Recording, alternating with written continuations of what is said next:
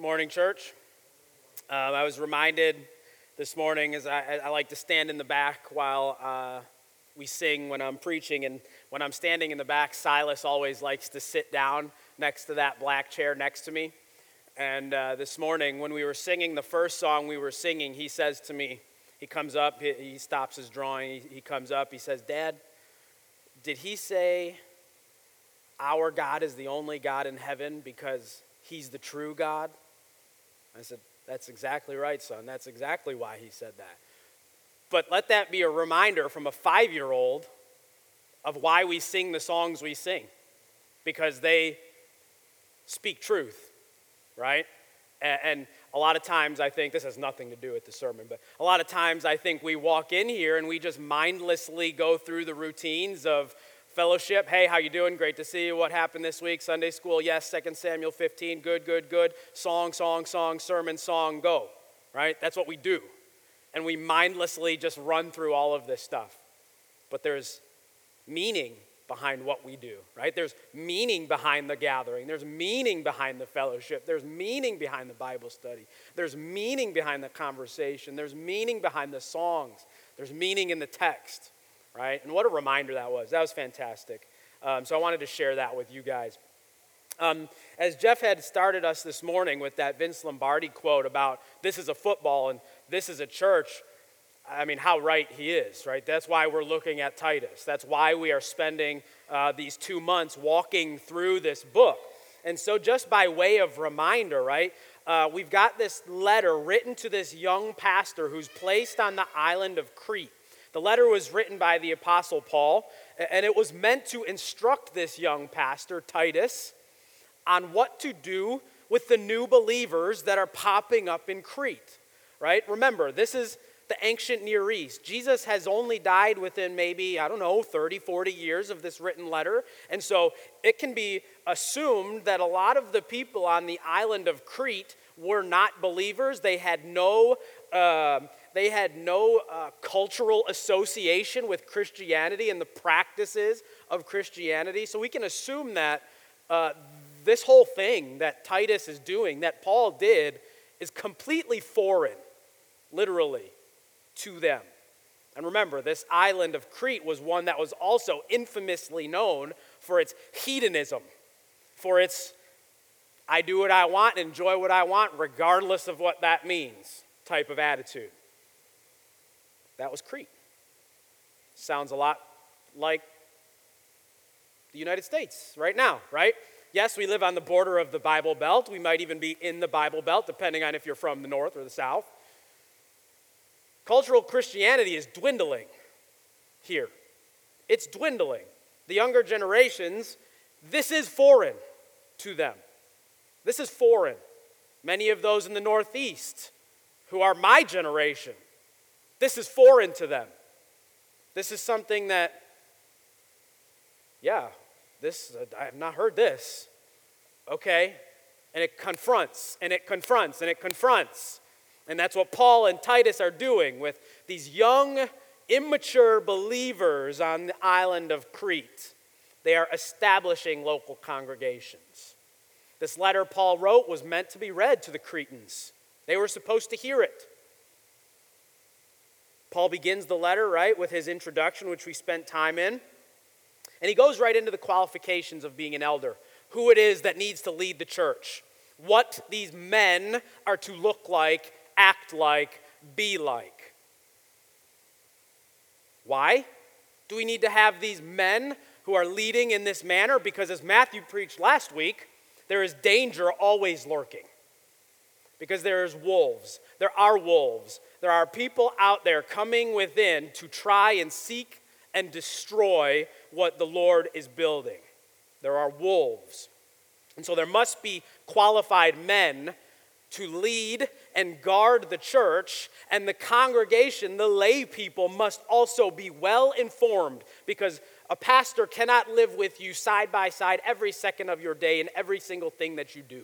So there is a responsibility of the lay person to have an awareness of sound doctrine. But what we're going into now here as we get into Titus 2, that awareness of sound doctrine must translate to an awareness of sound living. As lay people in the church, there is an expectation of what our lives look like. And the Cretans of the ancient Near East would have no idea of what that is to be. And so we have Paul writing Titus 2 to Titus, to the church, for our benefit now today too. In a society in which men and women don't know who they are. So that's where we are. Let's look at our text today.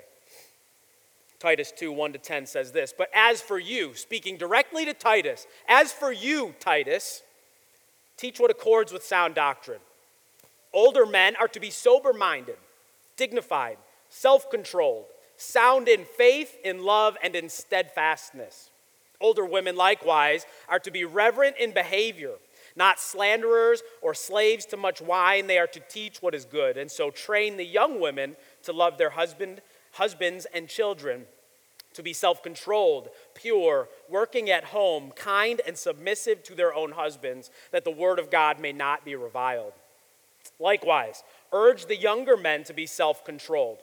Show yourself," meaning Titus, but I think also the young men, "show yourself in all respects to be a model of good works. And in your teaching, show integrity, dignity, and sound speech that cannot be condemned, so that an opponent may be put to shame, having nothing evil to say about us. Bondservants are to be submissive to their own masters in everything. They are to be well-pleasing, not argumentative, not pilfering, but showing all good faith, so that in everything may adorn the doctrine of God our Savior." They may adorn everything. Adorn the doctrine of God our Savior. Let's pray. Heavenly Father, we thank you for this word, for your text that we have here in front of us, meant to instruct and guide and lead. And it's a text that our church needs to hear today, that believers of today need to know. So Lord, may you give me grace in teaching this text. May we have grace in receiving your word. May your Spirit transform us, Lord. In Christ's name we pray. Amen.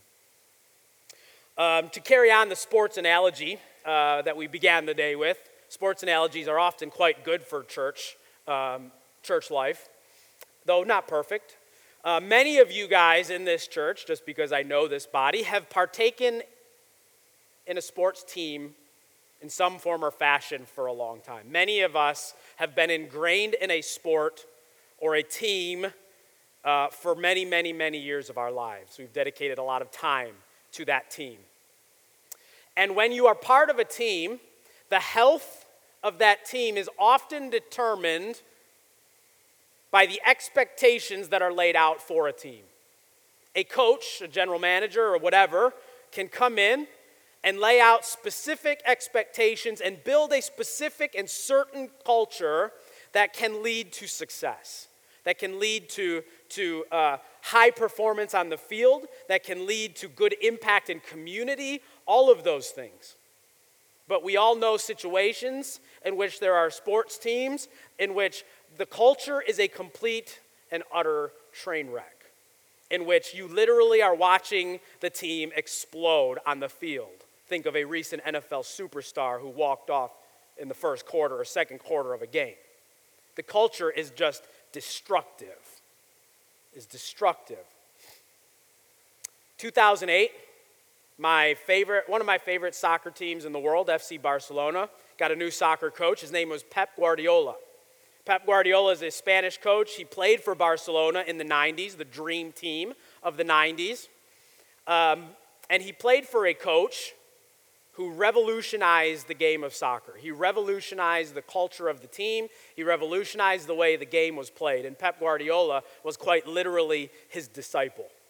And in 2008, he left the youth ranks, coaching the youth teams in Barcelona, and took over the first team spot. He coached the first team, the top professional team. When he took over, there were some huge superstars on that team.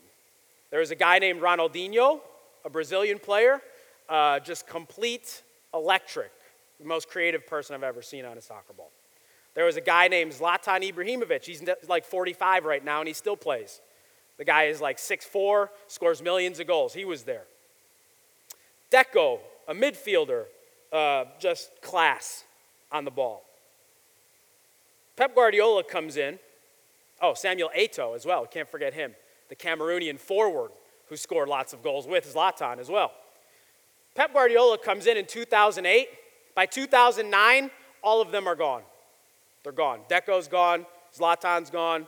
Samuel Eto'o's gone. Ronaldinho's gone. Gone. Why? Not because they were the best players in the world, which they were, but because the culture and the expectation that Pep Guardiola set for FC Barcelona, the way they were going to play, how they were going to be, those four players, along with some others, were going to destroy the culture. They were going to completely ruin it because of their attitudes, their personas, the way they played the game. They were destructive to the culture of the team. So he got rid of all of them. And then the teams that Pep Guardiola coached, the Barcelona teams from 2008 to 2012 when he left, are some of the best soccer teams I have ever seen in my life. The way they played the game was perfection, quite literally. As close to perfection as you could be. And that's kind of what Paul is getting at with Titus when we look at Titus 2. It's not so much, yes, get out, if you're not willing to fit the mold. That's not the point that I'm trying to make here. But the point is, there are expectations of culture. There are, and I don't mean culture in terms of a society culture. I don't mean that. I mean in terms of how we are engaged with one another, the culture of a community, I mean.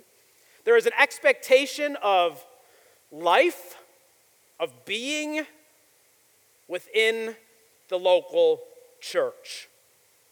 And Paul lays that out in 1 Timothy. Paul lays that out in Titus. Paul lays that out in Ephesians, which we're going to talk about. There is an expectation of how our lives are to be lived when we are followers of Jesus Christ and members of a local church. That's the point. That's the point of this text. That's the point of Titus 2. That's the point of where we are going today.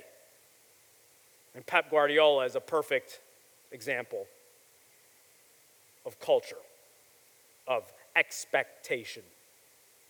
So let's look at the text.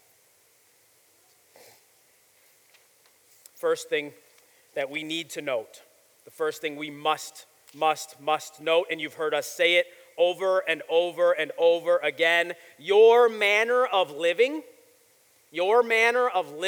speaks volumes about your faith and your doctrine. Your manner of living speaks volumes about your faith and your doctrine. I don't need to hear your words to see your faith and your doctrine. Paul says this, but as for you, talking to Titus, teach what accords with sound doctrine. So he goes from this whole paragraph about rebuking false teachers, silencing them, into you must teach sound doctrine. And guess what? Your sound doctrine is this, that older men are to be sober-minded. The doctrine that Paul goes into for Titus is that your doctrine is the way in which you live. How you live shows what you really believe, not what your mouth says you believe. Right? Sandwiched in here, we have this discussion, this very, very passing sentence that you must teach what accords with sound doctrine, followed by 3 paragraphs of what your life is to look like, because that accords with sound doctrine. Theoretical faith versus real faith. Faith in theory, doctrine in theory, beautiful, great, fantastic. Plenty of people here imbibe that. But it's the real part. It's the real life faith, right? Some things I know we love to bash. What's the Francis of Assisi quote? That's attributed to him at least, to preach the gospel and and use words when necessary, something like that, right? We love to smash that in Louisville in the seminary culture. We need to preach the gospel with words too, blah, blah, blah. We love that, right? We love to beat that quote up. But there's some real truth to that quote in terms of if our lives aren't actually representing the words we're speaking, then just be quiet because you've failed. It's not true, right? So as much as we want to smash that quote, maybe we need to think about it a little more before we bash it down, because our lives are very indicative of our faith. Think of the whole book of James. Think of the whole book of James. I'm not going to read these two long passages to you. James 1:19-27. Be doers of the word and not hearers only. Because guess what? When you're hearers of the word and not doers of it, James, you're lying to yourself. If your life doesn't replicate the words you say, you're lying to yourself. You are deceiving yourself. James chapter 2, verses 14-25. What good is it, my brothers, if someone says he has faith but does not have works? Can that faith save him? James goes so far as to ask. We're not saved by our works, but our works are certainly indicative of our salvation. Certainly indicative of the work that Jesus Christ, our Lord and Savior, has personally done and applied in our hearts. Certainly does. Think of Matthew chapter 25 and the parable of the goats and the sheep, right? They're separated. Some are condemned to hell. Others will be in eternity. And,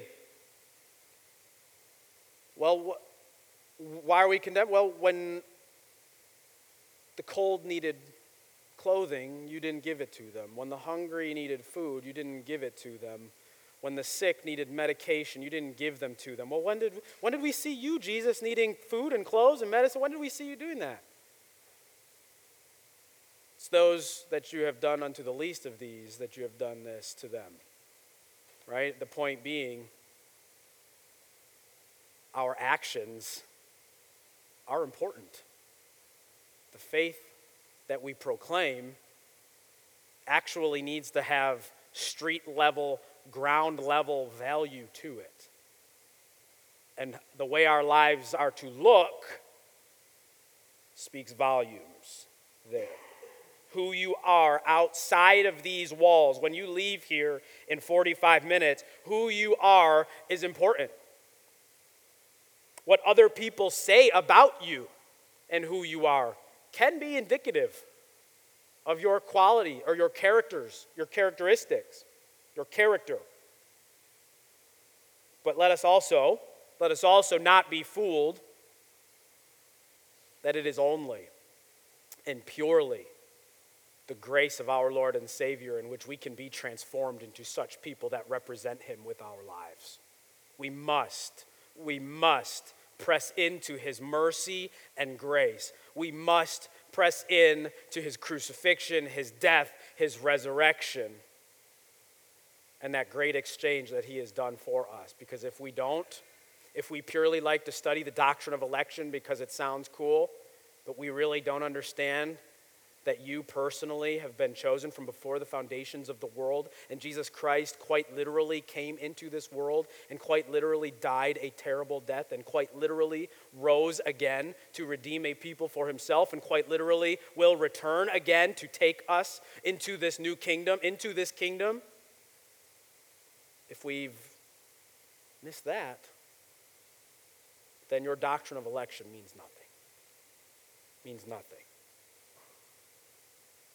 We must press into the mercy and grace of our Lord and Savior Jesus Christ in order to in any way, shape, or form have the verses of 2 to 10 be honorable and glorifying to him. We must. Number 2.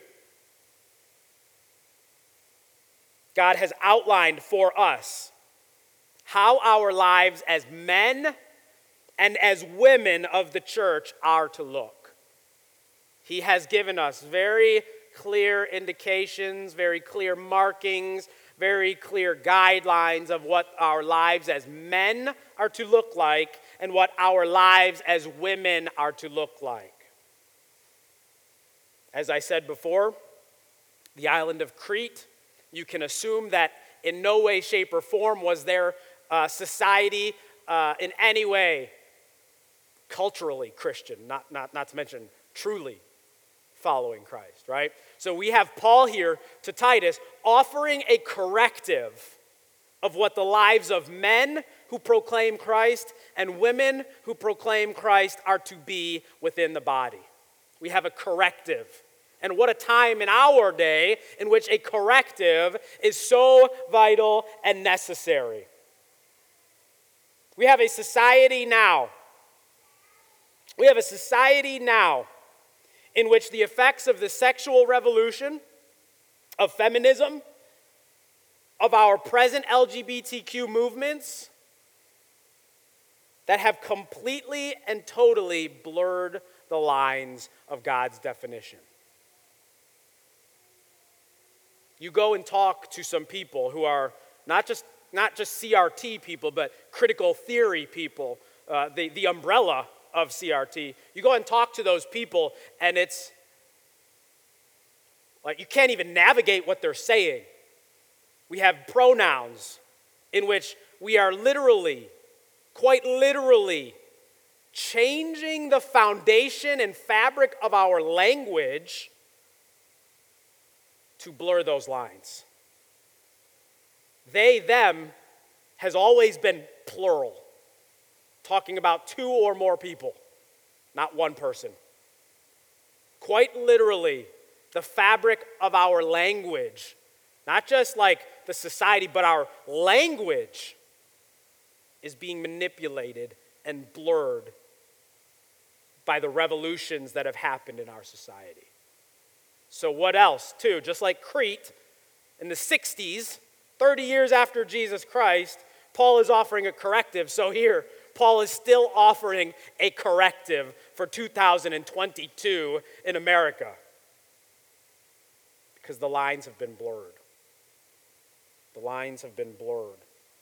And the sad thing and the scary thing and the thing I've spent too much of this week doing is in the church, we've responded to society's blurring with the pendulum effect, right? We all know the pendulum effect.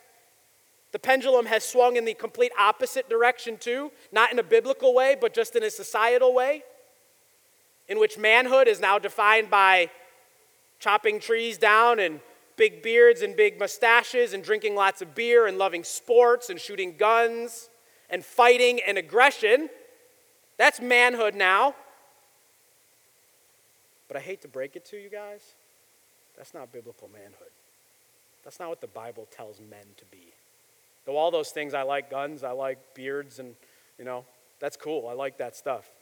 That doesn't make me a man in no way, shape, or form. And the same is true of women, right? We have the pendulum swinging too. The pendulum swings to which women now, at least in reformed circles, and I think in an unbiblical way, are to be like enslaved to their husbands and to not be allowed to leave the home and to, heaven forbid they think about something other than their home for a little while. The pendulum swings. And we need to make sure that pendulum swinging isn't defined by societal's push of the pendulum. The pendulum swinging must land where Scripture lands, not in response to society. So let's look. Older men. Who are they to be? What are older men to be? Sober-minded. Getting ahead of myself. I don't even know where I am on my notes pages now. Sober-minded. Older men. Don't have a number for that. Could be 25 if they're mature. Paul is very clear to Timothy that age, don't let people look down upon you because of your age. But older men are to be sober-minded. What does that mean? They're to be temperate. in their thinking. The temperance movement, right, of the 1910s and 20s, what was that? Temperance of the use of alcohol, caution in the use of alcohol. Of course, it led to none whatsoever, but temperance means caution, precaution, not given to extremes.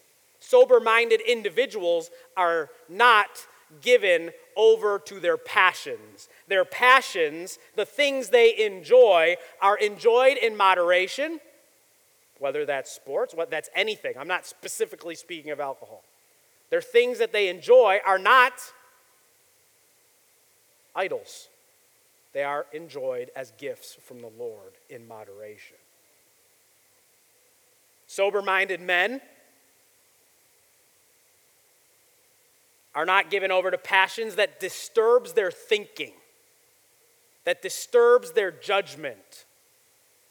They're so quick to react that their judgment is hindered, and they do things that are stupid. Older men are not to be defined in that way. They're to be sober-minded, rational, thoughtful, patient, which we'll get to in a minute, temperate in their thinking. Older men are to be dignified. They are to be worthy of respect.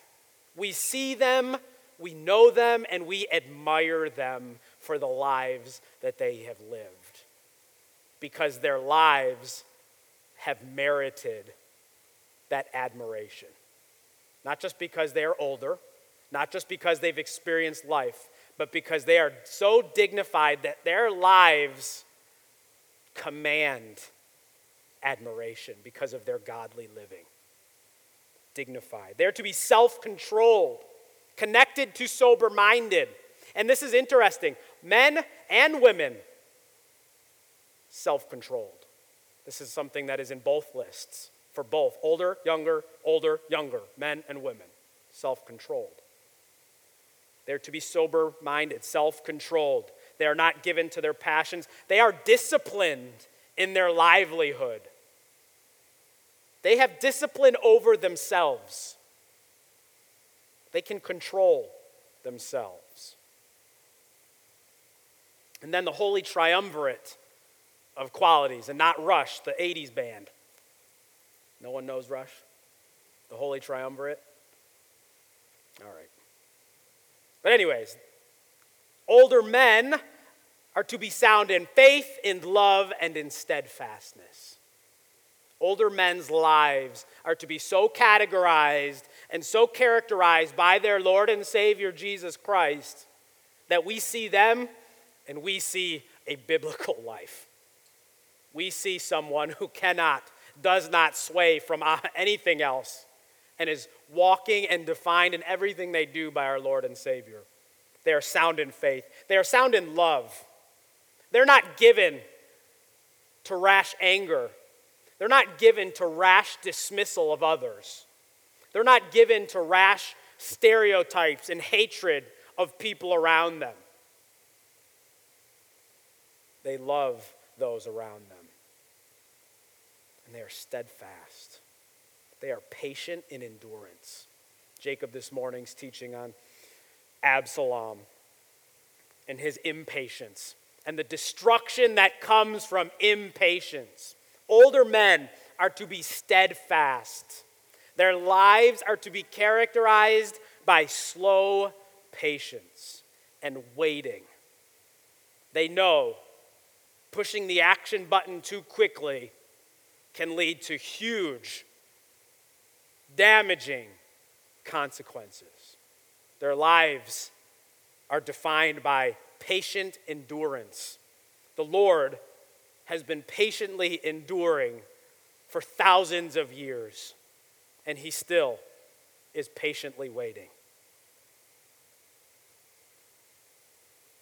Older women, likewise, are to be reverent in behavior. Reverent in behavior. Think about that. Older women, godly women, their lives are to possess a demeanor that suits a sacred character. an elder woman in the church, an older woman following Christ, their lives are to possess a demeanor that suits a sacred character. Think about that. In Greek, the language that is used is connoting a priestess. An older Christian woman, their life is to appear as a priestess for our Lord and Savior. A priestess.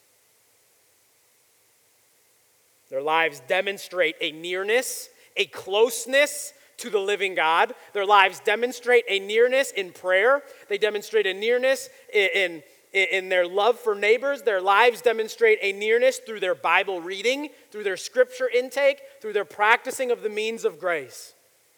For they are, in many ways, priestesses. Their lives are to be categorized by this demeanor of that suits a sacred character. Older women are not to be slanderers. They're not to be malicious and gossipy in their talk.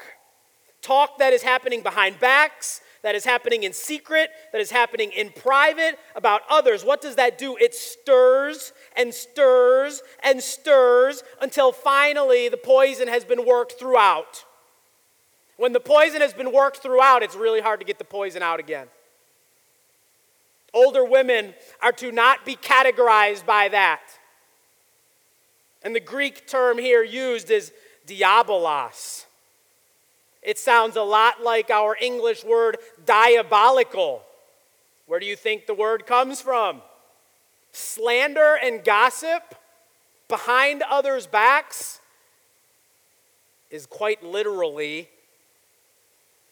devilish. It's diabolical. It is destructive.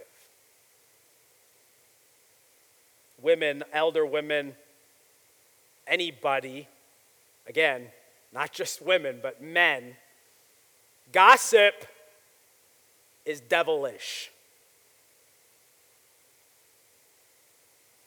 Elder women, not to be, what does it say here? To quote it specifically, not to be slaves to much wine. So we have here, not slanderers, not slaves to much wine. What are they supposed to have? Controlled tongues, controlled lives. What are men supposed to have? Self-control. Women are supposed to be, guess what? Another way of saying that is, guess what? Self-control. In their tongue, in their living. Yes, we cannot be enslaved to alcohol. We cannot be enslaved to anything. Again, that leads to, not being sober-minded. You're enslaved to something. You're not sober-minded. You're not self-controlled. You are given over to passions and lusts of the flesh. Paul continues. They are to teach what is good. Elder women are to teach what is good. The proliferation of godly living is not solely the job of the pastor. Elder women are to teach younger women what is good. To teach what is good. The proliferation of godly living comes through elder women and elder men into younger women and to younger men. And here's what Paul continues. Teach what is good, and so train the young women to love their husbands and children. Before I get ahead of myself, this passage from Paul would have been a huge disruption to societal norms in the ancient Near East. You mean women are supposed to teach anything? That was disruptive. The ancient Near East, no. Women are not teaching a thing. Why was it so scandalous that the angel at the empty tomb spoke to a woman first? Because that woman's word would have been nothing. But Paul is elevating that here. The gospel of Jesus Christ, Christianity, properly and uprightly raises these standards. Women are to teach. They're to teach what is good. They're to teach and train up younger women. That would have been unheard of in the ancient Near East. But Paul tells them to do so. And they're to teach them, to train them up, to train up these younger women regarding their marriage and their family. Their marriage and their family. So that's why Paul says, train the young women to love their husbands and children. To be self-controlled. There it is again. Pure, working at home, kind and submissive to their own husbands, that the word of God may not be reviled. So younger women, moving on from the older to the younger. Younger women are to love their husbands and children. It is of primary importance. It is of primary importance. Loving your spouse well is loving your children well. Loving your children is nurturing, caring, raising, protecting, teaching, consoling. All of these things is of primary importance. And we'll get to working at home here in a second. But Paul continues. Younger women are to be self-controlled and pure. I think these two go together. If you're not self-controlled, you will not be pure. You will defile yourself. And as Paul wrote in the end of Titus 1, right? To those who are unpure, nothing is pure. If you are not pure, you will be defiled. We are self-controlled and pure in our fidelity to who? To the Lord. Pure in our fidelity to our family. Paul is calling the younger women. Working at home. This is a biggie. Especially in our pendulum swinging day and age. I do not, in any shape or form, believe that this means women cannot have jobs outside of the home. That is not this meaning. You read Proverbs 31, she had a job. She made money. She cared for her family. Paul's friend Lydia, she had a job. She made money. She did well for herself. She was rich, actually, it sounds like, based on their friendship. I don't believe that is in any way what this text says. Hear me clearly. However, I will also say, I do believe what this text says is that our home, the care of the home, is of primary importance. If we are forsaking our home for a career, for money, for anything other than care of our family, we are disobedient to that text. We are to be younger women. Women are, it's home workers is what that text says. Home workers. Of primary importance for a mother and a wife is care of the home. But again, can a woman care for a home and have a job? I know lots of women who have a job and yet still primarily care and raise godly homes.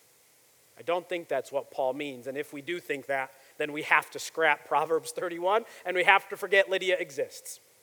And I don't think we can do that.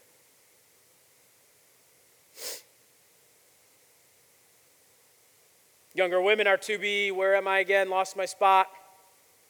Kind. Again, probably connecting to this working at home that Paul was just discussing. Kind. Agathos, good or purposeful. With an emphasis on purposeful.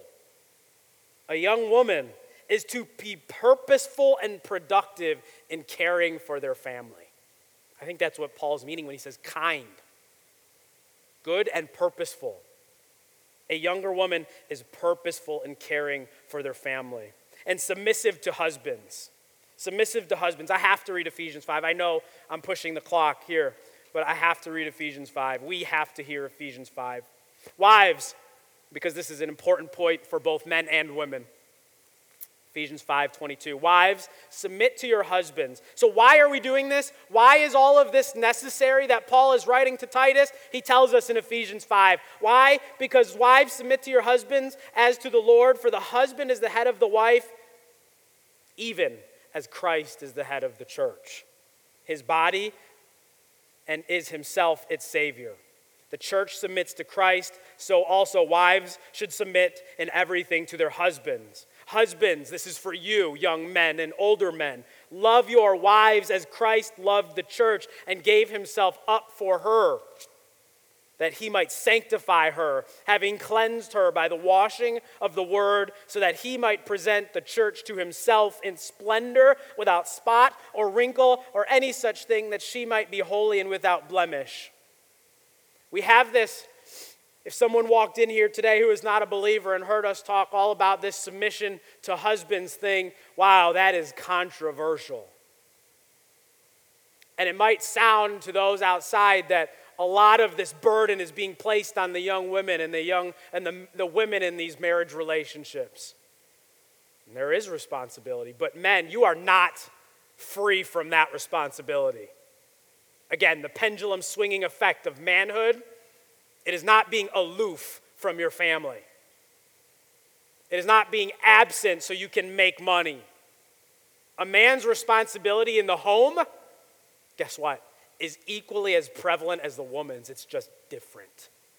That's complementarianism. Men, your job is to love your wife as Christ loves the bride. Men, think about what that means. Manhood is defined by self-sacrificial love and even death if necessary for your wife and family. That's manhood. Doesn't matter if you're an IT computer nerd or you're Butch He-Man that lives down the road. Neither of those are qualifications for manhood. It's the fact that you are willing to train your wife and teach your children and protect them and provide for them and serve them to the point of death, so that you may present your family as holy and blameless, as Christ presents us holy and blameless. Men, that is your job. That is your job. That is your job. Our job in the home is equally as present as the women's. It's just different. Younger men, be self-controlled. There it is again, 4 times. Self-controlled. We think of like Thor in the beginning of the first Thor movie on Disney Plus, right? Thor is a complete nutcase. He wants to go fight everybody and be just ready to war immediately. Young men, that's not you. His dad wants him to be patient. No, you can't go and do this. Thor goes and does it, and he ruins a lot of stuff for himself. Young men, you're supposed to be self-controlled, patient. You are to be a model of good works. Paul calls this for Titus. He calls, I think, for the young men. They are to be models of good work, contrasting with the false teachers. Those who are, going back to Titus 1, those unfit for any good work. A young man who is following Christ is to be a model of good works. Their lives are to demonstrate their devotion to Jesus Christ. They are to show integrity, and I think this is speaking to Titus, to show integrity in his teaching and to show dignity in his teaching. Again, contrasting that from Titus 1 with the false teachers. They teach for shameful gain. They lie, they turn away from the truth. Those are all things Matthew read last week. But Titus, the young men, the elders, are to show integrity in their teaching, the antithesis to the false teacher. They are to have purity in motive and in their teaching. Their teaching is to be pure. As Titus wrote, or Paul wrote to Titus, right? What did he say at the end of 1? To the pure, all things are pure, but to the defiled and unbelieving, nothing is pure. Our motives in preaching and teaching are to be pure. Do I become a pastor because I think the daytime hours are fantastic? I get to meet with people, read books and sermon prep, and I can be lazy. A lot of guys go into seminary thinking that's their life and ministry. That's a flat out lie. And you shouldn't be in ministry if you think that's what you're going to get out of it. No, our ministry, our teaching is to be pure in its motives. Our teaching is to be pure. It is to be abounding in truth. Again, contrasting with what Matthew read last week. To the empty talkers, uttering empty, senseless things, these young men who are following Christ are to speak purely. Their truth is to be taught out of pure motives, so as to silence the wolves, to silence the opponent. And then fast, we've got to do this, I'm sorry, but we have to look at the bondservants passage. We too regularly skip the bondservants passage. And if we think back to Galatians 5, right? What does Galatians 5 that I preached on a few months ago tell us? That we are to be enslaved to each other within the church. So it would do us well to look at the bondservant passages. We are to, through love, serve one another, quoting Galatians 5. The term doulos, used to serve one another, means slave. We are to literally be enslaved to one another within the body of Christ. We are bondservants to one another. We are enslaved to something. It's either Jesus Christ and our church members, or we are enslaved to sin and death, one or the other. We are bondservants, whether you like it or not. We are not bondservants in the way the ancient Near East had slaves and bondservants, but we are slaves to Christ, or we are slaves to sin. So we must look at it. Okay? So the bondservants passages. As servants, as slaves to one another, maybe as employer to employee, other way around, employee to employer, or as slaves to one another, as slaves to Christ, we are to be submissive to one another. Our motives or our desires, maybe they're not so important.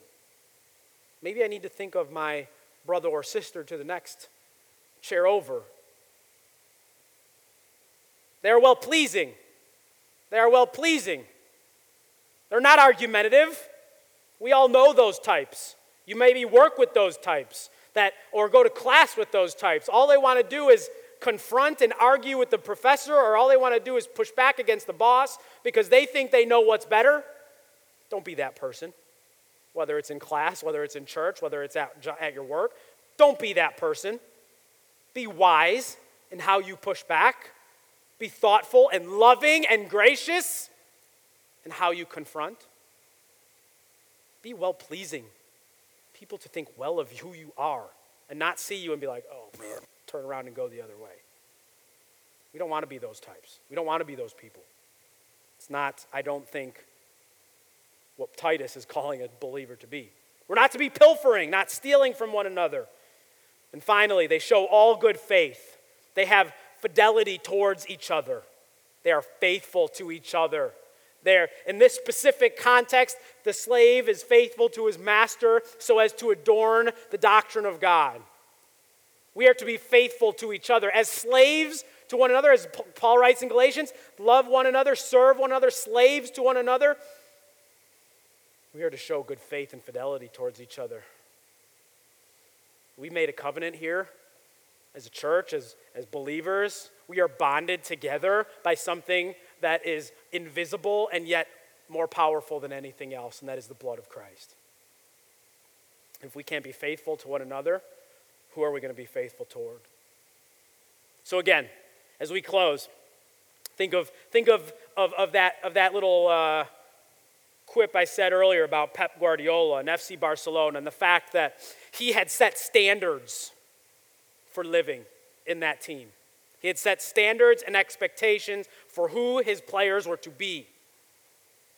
Titus, Paul, the Holy Spirit, God has done just that for the people of his church.